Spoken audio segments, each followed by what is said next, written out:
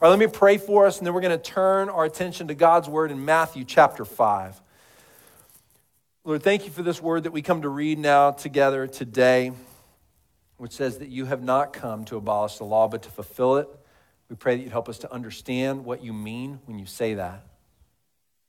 Lord Jesus, we thank you that your word is true and right and good, and we give ourselves to the study of that word now as your people so that we might grow in the knowledge of you. And we pray for those who have not come to be one of your people through faith in Jesus. We pray for our friends here with us today that that's their situation, that's where they are at this moment. We pray that you would speak to them and teach them, that you might draw them in with a declaration of your love and your goodness and your power and your truth. Would you just help me to speak what is true and right and helpful? We pray it in Jesus' name. Amen. Amen. Well, if you got a Bible, turn with me to Matthew chapter 5. And I got a little worried there for a second. We had a few little sprinkles. Did y'all feel it during worship? Got a little nervous there, but we're good. All right, so Matthew chapter 5, we're continuing our series in the Sermon on the Mount. And if you've been with us through this series, one of the things I'll tell you now is that we are entering into a new section of the sermon. So you'll recall that up to this point, Jesus has been talking in these Beatitudes, where he's been saying, this is the kind of person that you are to be. And we have seen that the type of person we are to be, Jesus is dealing with our hearts first and saying, let me talk to you about who you need to be in your heart and in your character before I talk with you about what you need to do, how you need to behave, right? Because Jesus is more interested in our hearts than just our behavior, right? And we're going to see that again today. But that's what we've been thinking about. And we've seen there that when he says, blessed are the poor in spirit, or blessed are those who mourn, or blessed are those who are pure in heart, blessed are those who hunger and thirst for righteousness, that he's identifying who it is that we are to be. And now we're going to turn to a new section of the sermon where, having addressed that, Jesus is now going to begin to talk about what it is that we must do.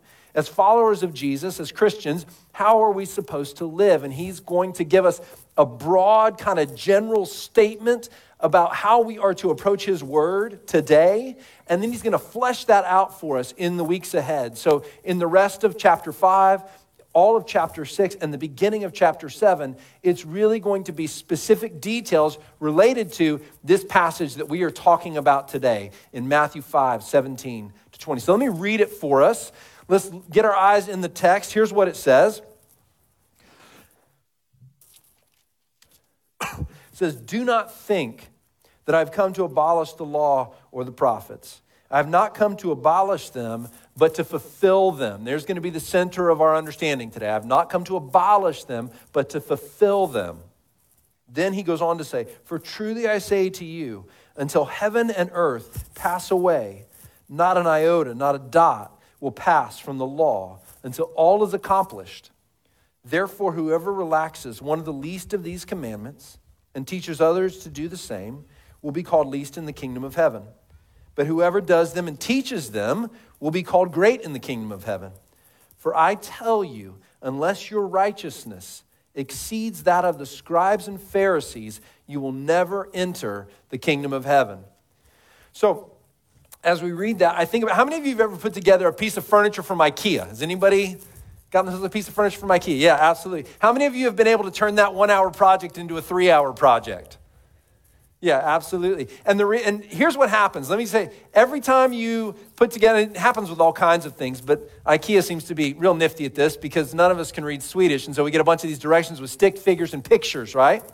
And at some point, you find yourself looking, you've got this little Allen wrench is pretty much all they give you, and you got this bookcase or this couch or whatever it is that you got, and you're trying to put it together, and you got these pictures, and after a while, you look and you decide, surely this part that I'm holding in my hand is not pictured anywhere on these directions. I cannot see that on here, right? And you're trying, and you said, or they say this goes here. There's no way this can go here. It's going to have to go over there. At some point, have you thrown the directions away and said, I know better. The directions are wrong. This goes over here, not over there, right? So we've all done that. That is, by the way, how you turn a 1-hour project into a 3-hour project, by getting rid of the directions, right? But here's the thing, at some point, so many of us decide that we know better than the manufacturer at IKEA.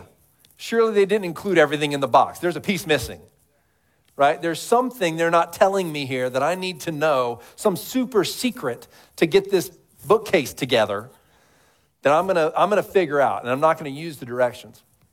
Well, as we come to Matthew chapter 5, verse 17, when Jesus says, I haven't come to abolish the law and the prophets, I've actually come to fulfill them. One of the things he's saying to us in saying that is that he's saying the word of God for Christians is authoritative. It's to be obeyed. And one of the things I've had so many conversations across the years that essentially boil down to this, boil down to that IKEA moment. You know what the Bible says, it just seems out of step with the world I'm living in. You know, I have this desire that I feel, and the Bible says that that's not okay, that I shouldn't follow that desire. But I think the Bible's wrong. I think I need to recognize that I'm putting the directions away, and I'm going to figure out how to put this thing called my life together without the directions. Because surely, when it says this, and I live in this kind of a world, those two things can't go hand in hand. There's a better way. And what Jesus is saying when he says, I haven't come to abolish the law, but to fulfill it, he's saying that my word is not to be dismissed. No part of my word, that every syllable of every sentence, every part we see here, he says, not one iota. That's the smallest letter in the Hebrew alphabet. He's saying not the smallest mark of a pen from my word is to be dismissed as irrelevant or unfactual or untrue. It is without error, and it is to be obeyed.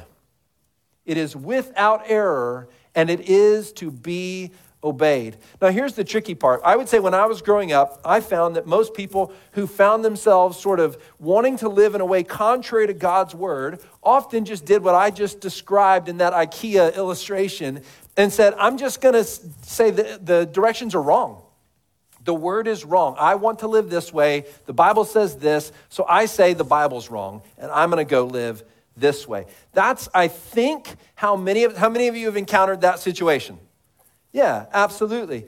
But here's what I find even trickier today is that we are living in a world and in a time where many people actually who profess the name of Christ don't just say the Bible is wrong. They say, we've misunderstood what the directions say. We've misunderstood what's plain and clear.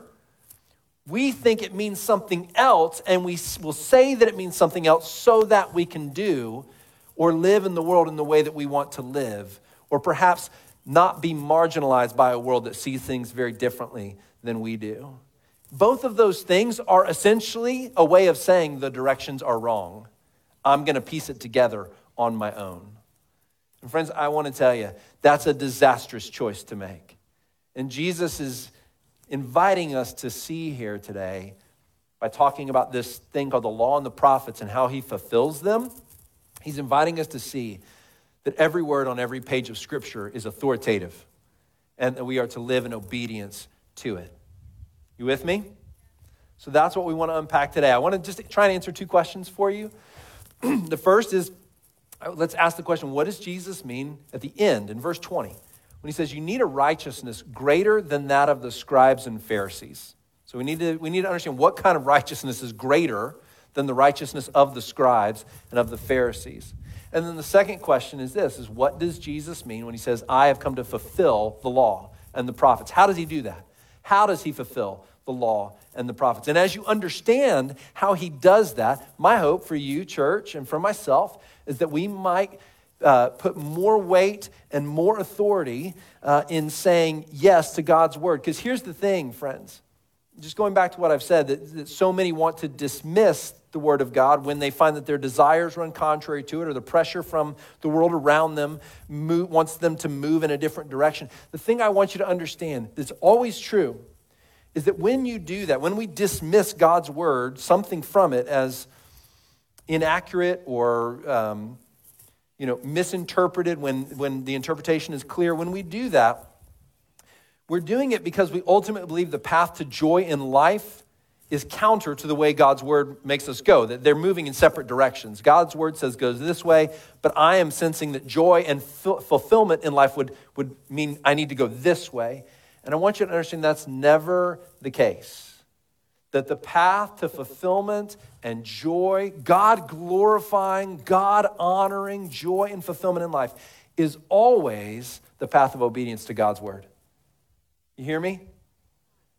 Don't believe the lie that you will get more joy by going contrary to God's word, right? In our marriages, let's just use this as an illustration. In our marriages, how many times have I encountered couples who just think, the path to joy is divorce. The path to joy is just to end this marriage. And there's no biblical grounds for ending that marriage, and yet it's just too hard, it's too difficult. And friends, I don't say that to dismiss that marriage is hard. Can we all say amen to the fact that marriage is hard? Not to be a cliche here, all right? None of the husbands wanted to say it, did you? You recognize, you're smarter than that. That's good. But you recognize marriage is hard. Two sinners trying to live together and serve one another and say, I'll put you ahead of myself. Like that's hard, right? And so many couples get to that place where in that hardship, they just become convinced that this is the path to joy and happiness and fulfillment is going this way, but it's contrary to God's word. And friends, I want to say that the pathway to true joy and fulfillment is always the pathway of obedience to God's word. It may mean going through some really hard stuff and doing some really hard work to get there, but there is always fullness of joy on the other side. And the pathway of just following what is the path of least resistance, thinking that leads to joy, is always the pathway of death. Do you know that? It's always the pathway of death. I always think of Proverbs 5 when I think about that. This proverb about this young man who's being led astray by a woman who wants him to commit adultery with her. And she says, oh, come, and, I want you to come and, be in relationship with me. And the author of Proverbs, do you remember what the author of Proverbs says? He says, like an ox to the slaughter, he follows her. Why? Because he thinks that's the pathway to joy. And he says, no, the pathway to joy, the pathway to happiness, the pathway to fulfillment is never the pathway contrary to God's word. It is always the path of obedience to God's word. You with me, church? So that's what Jesus wants to speak to us today. So let's ask that first question then. What does it mean to have a righteousness greater than the scribes and the Pharisees? What he says in verse 20. So just to kind of lay out our pathway here, he said, I didn't come to abolish the law and the prophets. I came to fulfill them. And then he goes on to say, you cannot remove the smallest mark of this word. Like the requirement of righteousness will last until heaven and earth pass away, until everything is fulfilled. In other words, he's not talking about his first coming. He's talking about his second coming.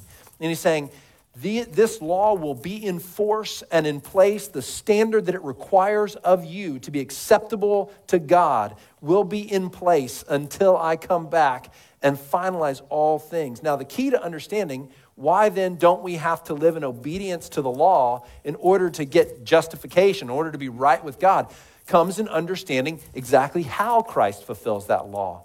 How does he fulfill it for us?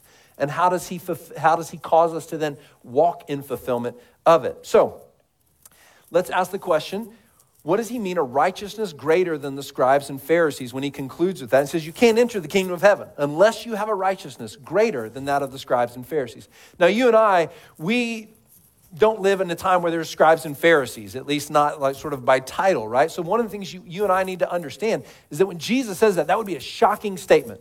To say you need a righteousness greater than them. The scribes were those who had committed their life to the transmission of God's word in the Old Testament, the law and the prophets. They would spend hours upon hours. It was their career, their job, their life calling to record God's word and to write it out and then to make some interpretations from that. And then the Pharisees were considered the most religious of the most religious people. They were the best at keeping the rules. They were the best at keeping the law. They had all of these practices. Often they went beyond what the law required and created extra caveats or extra rules to make it even harder so that only they could be the ones who could say, yes, I've kept the law. So they had all these interpretations. But in general, for someone to say, you need to be more righteous than scribes and more righteous than Pharisees, when the average person would have heard that, they would have said, we have no hope of doing that. It would be like me saying to you, I've got a reward for you. I've got something for you. But in order to receive it, you need to have a better understanding of theoretical physics than Einstein. How many of you would be like, I'm good, I got it. Or you need to be able to play. I've got something for you, but you need, in order to achieve it, you need to be more musically gifted than Mozart. You'd all immediately go, well, that's hopeless. I can't do that, right? So that's how this statement would have struck them. And yet, Jesus throughout his life is critical. He is critical of the righteousness of the Pharisees, of the righteousness of the scribes. And we have to ask why. What is it about their righteousness that doesn't measure up, that is not what he's looking for? To do that, let's look at Luke chapter 18. Now, we could go a lot of places, a lot of stories where Jesus interacts with scribes and Pharisees, but one really helpful place is that Jesus tells a story. In Luke chapter 18, tells a parable about a Pharisee and a tax collector. Now, a tax collector is considered the worst kind of sinner, right? This is the kind of person who is a traitor to their country. They're cheating, skimming money off the top. Nobody wants to be friends with a tax collector. And Jesus tells this story in Matthew chapter 18, beginning in verse 9. He says, he also told this parable to some who trusted in themselves that they were righteous and treated others with contempt. Two men went up into the temple to pray, one a Pharisee and the other a tax collector. The Pharisee, standing by himself, prayed thus: God, I thank you that I'm not like other men, extortioners, unjust, adulterers, or even like this tax collector. I fast twice a week. I give tithes of all that I get. But the tax collector, standing far off, would not even lift up his eyes to heaven, but beat his breast, saying, God, be merciful to me, a sinner. I tell you, this man went down to his house justified rather than the other. For everyone who exalts himself will be humbled, but the one who humbles himself will be exalted. Now, there's a lot in that story, but the thing that I want to show you, there's one of the things Jesus is doing is critiquing the righteousness of the scribes and the Pharisees, and there's two parts of their righteousness that he's particularly critiquing. Here's number one. Number one, that they were more concerned with external than internal righteousness. They looked righteous on the outside, but had no concern for the true heart of righteousness, whether their heart was truly obeying the law. Now, you remember that Jesus taught us that the fulfillment of the law, of all the laws in the Old Testament, and we're going to talk more detailed about that in a minute, but that the fulfillment of all of them is what? Love the Lord your God with all your heart, mind, soul, and strength. Love God. And then what's the second? Love your neighbor. Love other people. That's what Jesus says. If you do that, love is the fulfillment of the law. It's actually what Paul says in Romans chapter 8, verse 13. He says, love is the fulfillment of the commandments. So when Jesus is looking at the Pharisee and critiquing the righteousness of the Pharisees and saying, you need a righteousness greater than that. Saying you need a righteousness that is at a heart level, not just external. And the second thing he's critiquing about the righteousness of the Pharisees is that it's done for their own glory and not for God's. I'm so glad that I'm not like this guy. I do this. Don't you know he's praying this out loud so that everybody can hear it? I am the kind of person who fasts twice a week. By the way, the scriptures did not command him to fast twice a week, but he's going to let you know he's doing that. Right? He's seeking his own glory rather than God's, and that's not the kind of righteousness that Jesus is saying is sufficient. And so when he's saying you need a righteousness greater than that of the scribes and Pharisees, he's saying you need something to be done in your heart that absolutely transforms who you are. Now, the answer to how that happens takes us back to the first question. What does Jesus mean when he says that I am the fulfillment of the law and the prophets? Because in that, we find that he fulfills it in such a way that he provides that righteousness for us, the righteousness that goes to the heart, and absolutely transforms and changes us so that we live with an internally and gifted righteousness, but also then the command to obey the law of God going forward and to walk in obedience to it and find life in it. So that's a righteousness greater than the scribes and the Pharisees. So then let's ask the second question I said.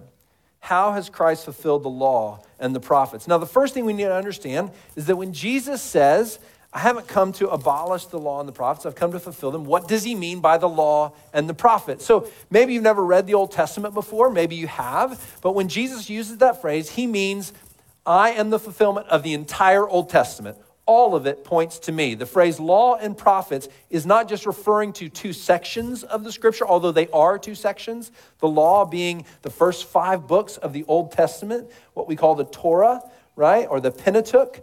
It's Genesis, Exodus, Leviticus, Numbers, Deuteronomy. And in it, God lays out the law for us, but he does it in a unique way. And I want to talk to you about that in just a second. But he lays out the law, and then the prophets is another section of scripture. And you may have heard of prophets like Ezekiel or Jeremiah or Isaiah. And these prophets speak on behalf of God to his people, and they declare to them God's desire, his will, the direction they should go as a nation. They speak convicting words. But for the Jewish person listening to Jesus, they actually included in that definition of the prophets, they included some of the historical books in the prophets, like 1st and 2nd Kings, right? Joshua and Judges, they included all those as part of the prophets because they saw them as written from the viewpoint of the prophets. And the reason that's important is because here, when Jesus is using that, he's not just saying, I'm the fulfillment of what the prophets talked about, the Isaiahs and Jeremiahs of the world, and I'm also the fulfillment of the law, or I've come to fulfill and keep the law, all these rules that are written out, right, in the first 5 books of the Old Testament. He is saying, I am the fulfillment of the entire Old Testament. And the reason that's important is because he's not just saying,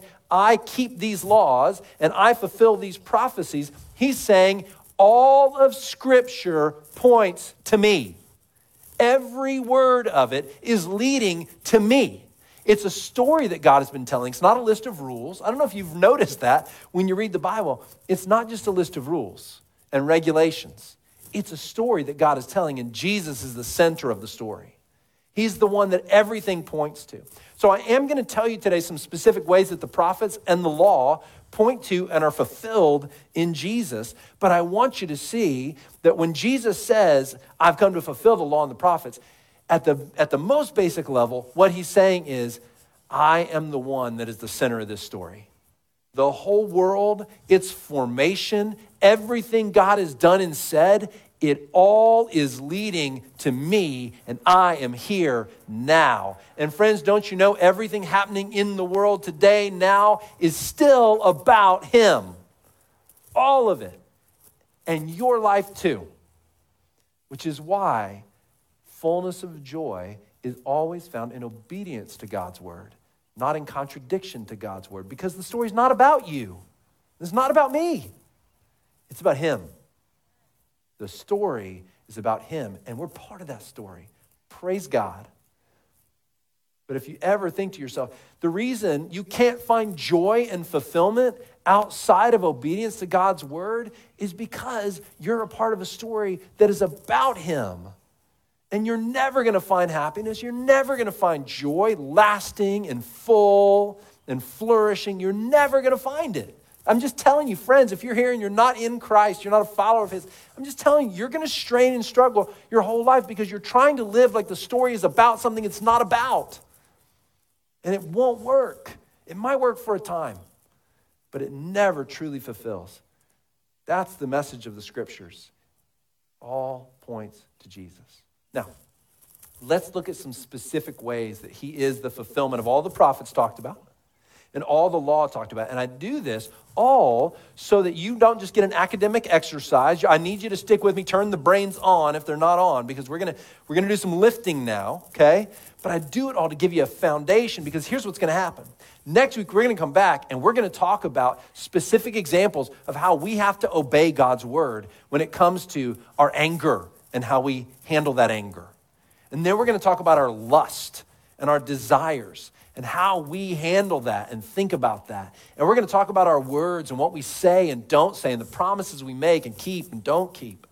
We're going to talk about what a righteous life looks like, that is according to God's standard, that is living as if his word is true and we are to obey it. And what he's trying to do is set us up to say, you need to understand how all of this is fulfilled in me so that you might then give yourself to obedience to it. All right, you with me, church? All right, great. So let's look at some specific ways that he fulfills the law and the prophets. Now, let's start with the prophets. So when we think about the prophets, I already mentioned Ezekiel and Isaiah, and there are one of the most encouraging things to your faith, if you're a follower of Jesus, can be to go and see all the specific ways that Jesus fulfills prophecies. Like prophecies of Isaiah 7 and being born of a virgin, or prophecies about being born in Bethlehem, that are in the Old Testament, how specifically he fulfills every single one of these, or Isaiah 53 and how his suffering and his death fits perfectly with something written 700 years before about who he would be as the Messiah. Now, we could go on, but here's what I want you to see. The prophets at their, sort of most fundamental, really what they're declaring to God's people is you have a heart problem. Now, let me include the law here for a second and say this. When you read the story of the Old Testament, here's one of the things you find that happens is you get into Genesis and Exodus, in particular Exodus chapter 20 is where the 10 Commandments are given. And then after giving the 10 Commandments, you might think, okay, what's going to happen next? We're going to get the rest of the rules, right? How many laws do you think there are in the Old Testament in those first 5 books? There are 613. 613, and the Pharisees thought they were good at keeping all 613. So rather than it just being, as we might expect, if this is the law, then he gives the 10 Commandments, and then he's just going to tell us the rest of the laws. He's just going to do the next, 600 plus of them. That's not what happens. Jesus gives the 10 Commandments, and the first of those 10 Commandments is, you shall have no other God before me. You shall not make a graven image. You shall not worship an idol. And then right after that, anybody remember what happens in the story? Moses gets the 10 Commandments, comes off the mountain, and what are the people doing? They're worshiping an idol. It's almost as if he set up the story so that you and I read it and go, wow, there's a problem here. The second they get the law, they've already disobeyed it. They've already violated the very first of the first commandment. It's almost as if what God is wanting us to see is, hey, you can't keep these. You're not strong enough in your willpower to keep this. And then, some more laws get given a little bit after that. And then almost immediately afterward, there's these stories about how God's people go on to kill and to steal and to hide treasure and to disobey God and to do things he told them not to do. And then there's some more laws given. And then guess what happens after that? There are stories about how they disobey those, to where Deuteronomy comes and Moses is saying, you're about to go into the land that God promised you. And I want to tell you, as you're preparing to go in, you are supposed to obey God's law, but you will not do it. I know you won't. And then after they go into the land, they disobey God in the way they get into the land. And then the book of Judges comes. And if you've ever read the book of Judges, how many of you have read the book of Judges? Like Gideon, you've heard of Gideon? Right? Awesome. Can I just clue you in on something? Here's the way the book of Judges works. It goes from bad to worse. So we sometimes read Samson and we think, Samson, he was the strong, hero of the story. Can I tell you, Samson is not the hero of the story. Samson is the worst judge of all the judges. Samson's life is there to prove to you how evil and wicked the human heart is. That's why Samson's story exists in the Bible. All of it is set up to say, you have a heart problem. Then the people say, we want a king like all the nations around us. And God says, you don't need a king. I'm your king. And they say, no, we want a king. We want to be like the other nations around us. So God acquiesces. He gives them a king. And then what do all those kings do? They disobey God and they oppress the people. There's occasionally a good one, good for a little while, and then there's more bad ones. So again and again, here's what I want you to see. The whole Old Testament is set up to point out this human heart problem to us. You have not and you cannot keep the law. It was never given as a means of righteousness. It was never given by God to say, keep this, obey this, and you will then have the righteousness you need. The whole story is set up to teach you and I that we need someone to keep the law for us because we can't keep it ourselves. Now, I say all that to get to these specific prophecies. Now, these aren't specific prophecies about Jesus and what he would do and who he would be, but there's two prophecies in the Old Testament, one in Ezekiel 36 and one in Jeremiah 31. And both of them are about the new covenant that God is going to make to replace the old covenant of the law. And in both of them, here's what the prophets say. In Ezekiel 36, God says, all these laws that I've given you are there to point out that you have a heart problem and you need a righteousness that goes deeper than this. And in Ezekiel 36, I declare to you that I will make a new covenant with you. And as a result of that covenant, I will replace your heart of stone with a heart of flesh, a heart that's tender to God, that loves his law, and that wants to follow him. I'm going to fix your heart problem. And in Jeremiah 31, same idea. Jeremiah 31, verse 31, he says, when I make this new covenant with you, I will write my law on your heart. In other words, no longer will it be this external thing that you have to say, I have a duty to obey it, but I will plant it in you so much so that you want to obey it and you love it as my law and you say you are right and good and it's written on your heart so that it's an internal righteousness. What was Jesus' critique of the righteousness of the scribes and the Pharisees? That it was focused on the external, not on the heart. And Jesus is saying, I fulfill all that the prophets talk about. Specifically, I am the one who has come to usher in this new covenant. I'm the one who's able to change your heart, not just your actions. Do you remember when you responded to the gospel for the first time? You remember? Some of us were young. Some of us were a little older. Do you remember what changed inside of you? If nothing changed inside of you, you didn't respond to the gospel, by the way.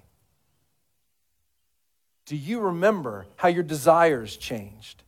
How all of a sudden you used to love this thing and now you don't love it anymore? That's what Jesus is saying. He's saying, I have the power to absolutely change your heart. So when Jesus says, I'm the fulfillment of the prophets, he's not just saying, I'm the one the prophets talked about and I came, although yes, that's true. He's saying, I am the one who can give you the righteousness, the new heart, the new covenant that is being ushered in. That's what he means when he says, I'm the fulfillment of the prophets. Now, let's look at the law for a second. When Jesus says, I am the fulfillment of the law, how is he the fulfillment of that law? I already said there's 613 commands. Now, here's what you need to see. The law is often divided into three categories. The Old Testament law, and this may be unfamiliar territory to you, but this is why I was saying, turn on the brains here, because we need to understand that Jesus talks in terms of there is the moral law, the ceremonial law, and the judicial law. All the laws in the Old Testament, those 613 that I talked about, sort of divide into those three categories: judicial, moral, ceremonial. I think I said them in a different order that time, but you get my drift. Judicial, ceremonial, moral. I said it in three different orders, didn't I? The three times I said it. I'm just making sure you're paying attention. That's all right? So the key to understanding, and here's a question, it's a legitimate question, and you've probably gotten this from a family member who's not a follower of Jesus, is, hey, when you guys read the Old Testament, there's some of these laws that you obey and there's other ones you don't. Why is that? Particularly if Jesus says, I'm the fulfillment of the law, then does Jesus just mean that I've kept the law perfectly, so now how you live doesn't matter? One of the things that's really important to understand is that Jesus is teaching this right here at this moment because he's anticipating the criticism he's going to get from the scribes and Pharisees in the days to come. This is still early in his ministry, but he is preemptively answering their question because Jesus is going to start going around and hanging out with the worst kind of sinners. He's going to be hanging out with the people that all these scribes and Pharisees say, you can't even be around those kinds of people and keep any kind of semblance of being God-honoring. Those people are terrible. How can you be around them? He's going to be criticized for that. And then he's also going to declare that God's grace is big enough to have tax collectors and prostitutes and every kind of sinner come into the kingdom of God. And that's deeply offensive to religious, self-righteous people. He's going to declare this radical grace. And he's going to say it's for everybody. Anyone who will come, it is for you. Can I say that again? Anyone who will come, it is for you. This radical grace Jesus is going to proclaim. So the accusation against him becomes this. You're teaching people they can live however they want, and it doesn't matter. And of course, we know that grace does not preclude walking in obedience to God's word. Grace becomes the thing that makes us want to live in obedience to God's word. Yes? Amen? We don't say, oh, Jesus forgives me for every sin because he died on the cross. He paid the penalty for it. So now I can just do whatever I want. Friends, can I tell you, Romans 6 tells us that's evidence of a heart that truly has not understood saving grace. That's someone who has not received saving grace. Anyone who says that. Saving grace always results in a heart that desires to obey God. Always. Doesn't mean we don't wrestle with it. Doesn't mean sometimes we don't have desires. We still have to be sanctified, changed, transformed. But the heart that is in Christ moves towards obedience. It loves it. Why? Because it's been changed, transformed from the inside out. So Jesus is responding to that criticism in advance. He's saying preemptively, let me tell you, Pharisees who are going to criticize me, let me just tell you, I didn't come to abolish the law or the prophets. I came to fulfill the law. In other words, everything the law is meant to accomplish, that's what I'm here to do. Let's talk about what that looks like then. That's what he's saying. He's sort of answering that criticism. So how does Christ fulfill the law? How does he become the fulfillment? Number one, I'm going to give you 5 ways Christ fulfills the law. And each one, I'm just going to hit them quickly. The first way is that Christ fulfills the law by keeping it perfectly. Christ fulfills the law by keeping it perfectly. So he looks at the moral law, the ceremonial law, the judicial law, and he keeps all of it so that in his life he can say, there is no fault that can be found with me. Now, at some moments, the Pharisees maybe go, hey, your disciples are eating without washing their hands. Hey, your disciples are, or you're breaking the Sabbath by healing someone on the Sabbath. And every one of those times, Jesus doesn't just say, yeah, because the law doesn't matter. He never says that. He says, you don't understand the law. I'm the one who actually wrote this law. I'm telling you what it truly means. And I am fulfilling it and living it perfectly. So that's the first thing. And it's so important because if Christ didn't keep the law perfectly, then the next part of the way he fulfills the law becomes a moot point. It doesn't help us. Here's the second way Christ fulfills the law. Christ fulfilled the law by dying as the penalty for sin that the law prescribed. Not for his own sin, but for whose, church? For ours, for yours and for mine. He kept it perfectly so that he had no need to pay the penalty required for breaking it. But all of us have broken it. And so Christ then, when he goes to the cross, pays the penalty under the law. He fulfills what the law requires as a penalty for violating the righteous standard of God. That's the second way that Christ fulfills the law. Now, the third is specific to that ceremonial law. Christ fulfills the law by becoming our purification. Christ fulfills the law by becoming our purification. So, I referenced those ceremonial laws. Those are the places in Scripture where you see all the prescriptions about dietary laws, about washing. Before you go into the presence of God, you go through ceremonial washing. There's a sacrificial system that's put in place with a high priest who offers sacrifices once a year, goes into the Holy of Holies. All those ceremonial laws all aim at one thing: to display and declare the purity, the absolute holiness of God, and that we may not approach him in just any way we want to. That he may only be approached in holiness. And so those ceremonial laws serve as a reminder of that. They were never designed to truly purify because they could never touch the what?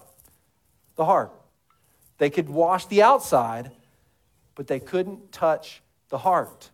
And so Jesus says, I am the fulfillment of all those ceremonial laws. I am your purification, and not just a purification of your outside, but a purification of your inside. I am the one who has come to do what all that ceremonial law points to. I'm the great high priest who now can go before the Father and give you access to the Father.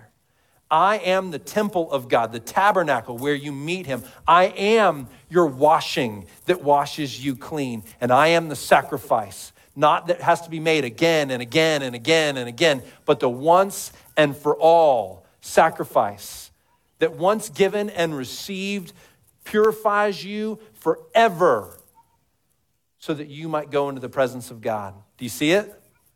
Now, the question, why don't we still keep the ceremonial law, is because we have come to him and he has purified us, and all that the ceremonial law was intended to display has now been fulfilled in him. So we don't follow dietary restrictions of the Old Testament. And we don't, probably right now, if you were to look at the tag on your clothing, you're violating an Old Testament law through mixing fabrics together. That polyester cotton blend, that's a no-no. Right? So the idea there is that Jesus is saying, I'm the fulfillment of all these things. That's why we don't keep the ceremonial law. Now, the third thing, or the fourth way that Jesus fulfills the law is he fulfills the law by creating the church. So the judicial law, let's talk about that for a second. The judicial law was all the laws that you find in the Old Testament that were there to prescribe how the nation should live with each other. So, hey, somebody does this, they break this law, this is the penalty for that. If someone, accidentally kills someone else's ox or donkey or whatever, this is the penalty for that. Like, there's all these laws about how they're to live in society together. And those laws were specifically, those judicial laws, were for the nation of Israel at a time when the people of God was a physical nation in the world. But then Jesus comes and he establishes as the people of God, no longer the nation of Israel, but now who? The church. People from every nation, every tongue, every tribe, who now are his through faith in his sacrifice and resurrection, have now become the people of God. And he says to those people, a new commandment I give you, John 13, that you what one another? Anybody remember? Love one another. Good job, buddy. That you love one another. In other words, he has established for himself a people, and he has said, my law that you are to obey, the summation of the whole law, love God and love each other. You're going to be my people, and the way it's going to be noticed that you're my people is if you love each other. I cannot emphasize enough how important it is that you love the person sitting to your right and to your left. Follower of Christ. The mark that you are among the people of God is that you live out the law of God, the commandments of God, in love for one another. At every point, ask, how do I love my brother? How do I love my sister? So when Jesus says, let me go back. The reason we don't live according to the judicial law, when you see those laws in the Old Testament about like, if this, then you got to pay this penalty and do that thing, is because those laws existed. And Jesus has said, well, I've come, and in establishing the church, I have now fulfilled all those judicial laws and replaced them, so to speak, brought in a new era of the people of God, where it's now not a physical nation, but it's now all people everywhere who would come to me by faith. And I'm going to tell you that the mark of those people is still that they would love one another, but it does away with the need to follow the judicial law. So does that help you understand why we don't obey ceremonial law and judicial law? Does that help? Can I tell you what we do still obey? The moral law. Because would you say it's still a good idea that we obey the commandment, do not murder? Okay, just make it. 3 people answered yes. What does that mean for the rest of you? I'm very concerned about this.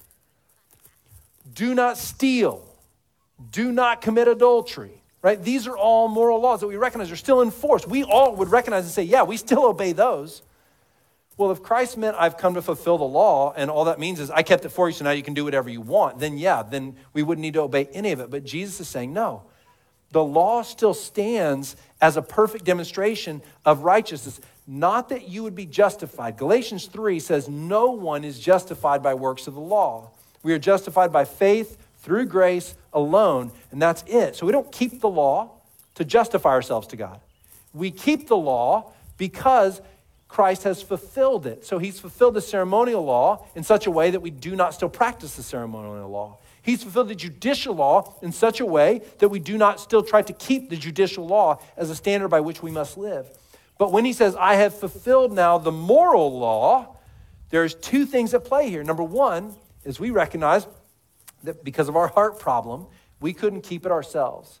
And so the law has trapped us under sin, this moral law, and has shown us we can't do it. And that's what we're going to see in each of the passages. Hey, you've heard it said, don't commit murder. I tell you, if you have anger in your heart towards a brother or sister, you have murdered them.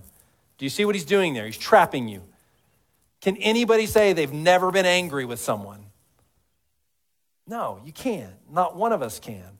So he's trapping us under it, and he's saying, one, Galatians 3, I'm showing you, this law is there to show you that you need a Savior. That's part of what's going on.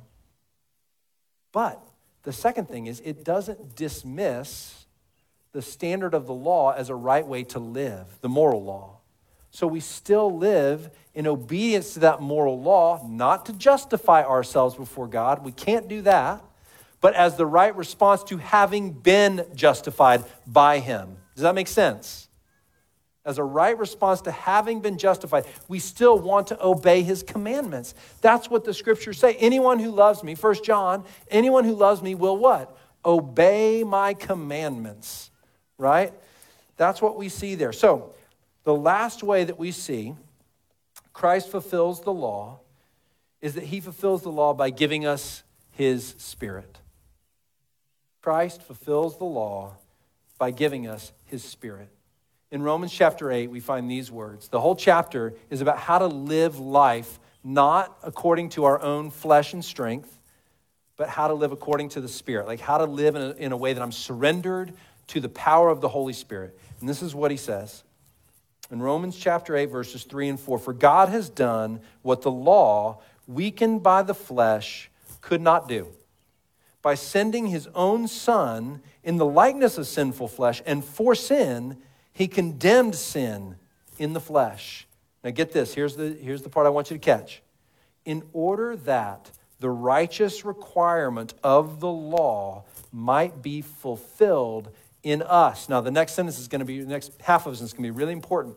Because you could read that and you could say, okay, what Paul is saying there is that Jesus came and he kept the law perfectly, like we talked about, so that he could pay the penalty for us.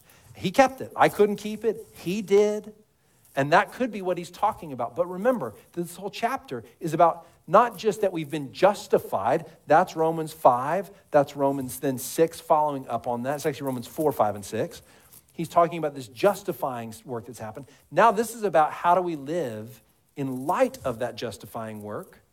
And so he says this righteous requirement of the law that it might be fulfilled. And he's not just talking about fulfilled that Christ did it for us. He's talking about fulfilled in our daily lives. How do you fulfill the righteous requirement of the law in your daily life? In other words, how do you keep obeying the righteous standards of God, obeying his commands, treating the word as authoritative and wanting to live in obedience to it? And here's the answer. In Romans chapter 8, verse 4, in order that the righteous requirement of the law might be fulfilled in us who walk not according to the flesh, but according to the what? Spirit. What he's saying is the Spirit is part of how Christ fulfills the law. He plants it in your heart. That heart transformation that Ezekiel and Jeremiah were talking about, and Jesus says, I'm the one who's come to bring that about. The way he brings it about is that we believe, and then he imparts his Spirit to us so that now that's how the law is written on our hearts. That's what Jeremiah 31 is talking about when he says, I will write the law on your heart. Well, he doesn't literally mean he's going to put a bunch of laws inside of our heart. He means I'm going to put my Spirit in you. And my Spirit's going to teach you how to obey me. My Spirit is going to teach you right and wrong, how to walk in faithfulness and obedience. It's now inside of you, no longer outside of you. That's how the heart problem is solved. Christ fulfills the law and enables us to live according to the righteous standard of the law, not for justification, but as a right response to it by putting his Spirit within us. Isn't Christ amazing? His fulfillment of the prophets, his fulfillment of the law. Friends, can I just say, if you don't believe in him, I hope that what you hear today is about an amazing Savior. Everything I have said to you is true. Everything the Old Testament has said points to him. He is able to do every bit and more of what I have declared to you today. So friends, hear that now. Let me return back to my IKEA example. So the message for us today is this: don't throw the directions away. Don't act as if you can put the life together that you need to have put together without those directions. God's word is to be obeyed. And in the weeks that come, we're going to come and find specific examples of that is going to challenge us deeply to consider our words, our actions, our thoughts, so that our hearts would continue to be transformed by the power of the Spirit. Hope you'll come and join me on the journey of examining the transformative power of the Spirit in fulfillment of the law that Christ has brought about for us. Let's pray together. Lord Jesus, we love your word. And I don't know how sufficient a job I've done at all of communicating it today, Lord, but I trust that where your word speaks, even just read, even those words that you spoke, I didn't come to abolish the law and the prophets, but to fulfill them.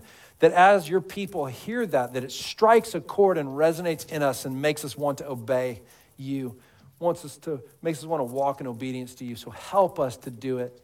Holy Spirit, thank you for taking up residence in us in fulfillment of the work of Jesus, in the plan of the Father.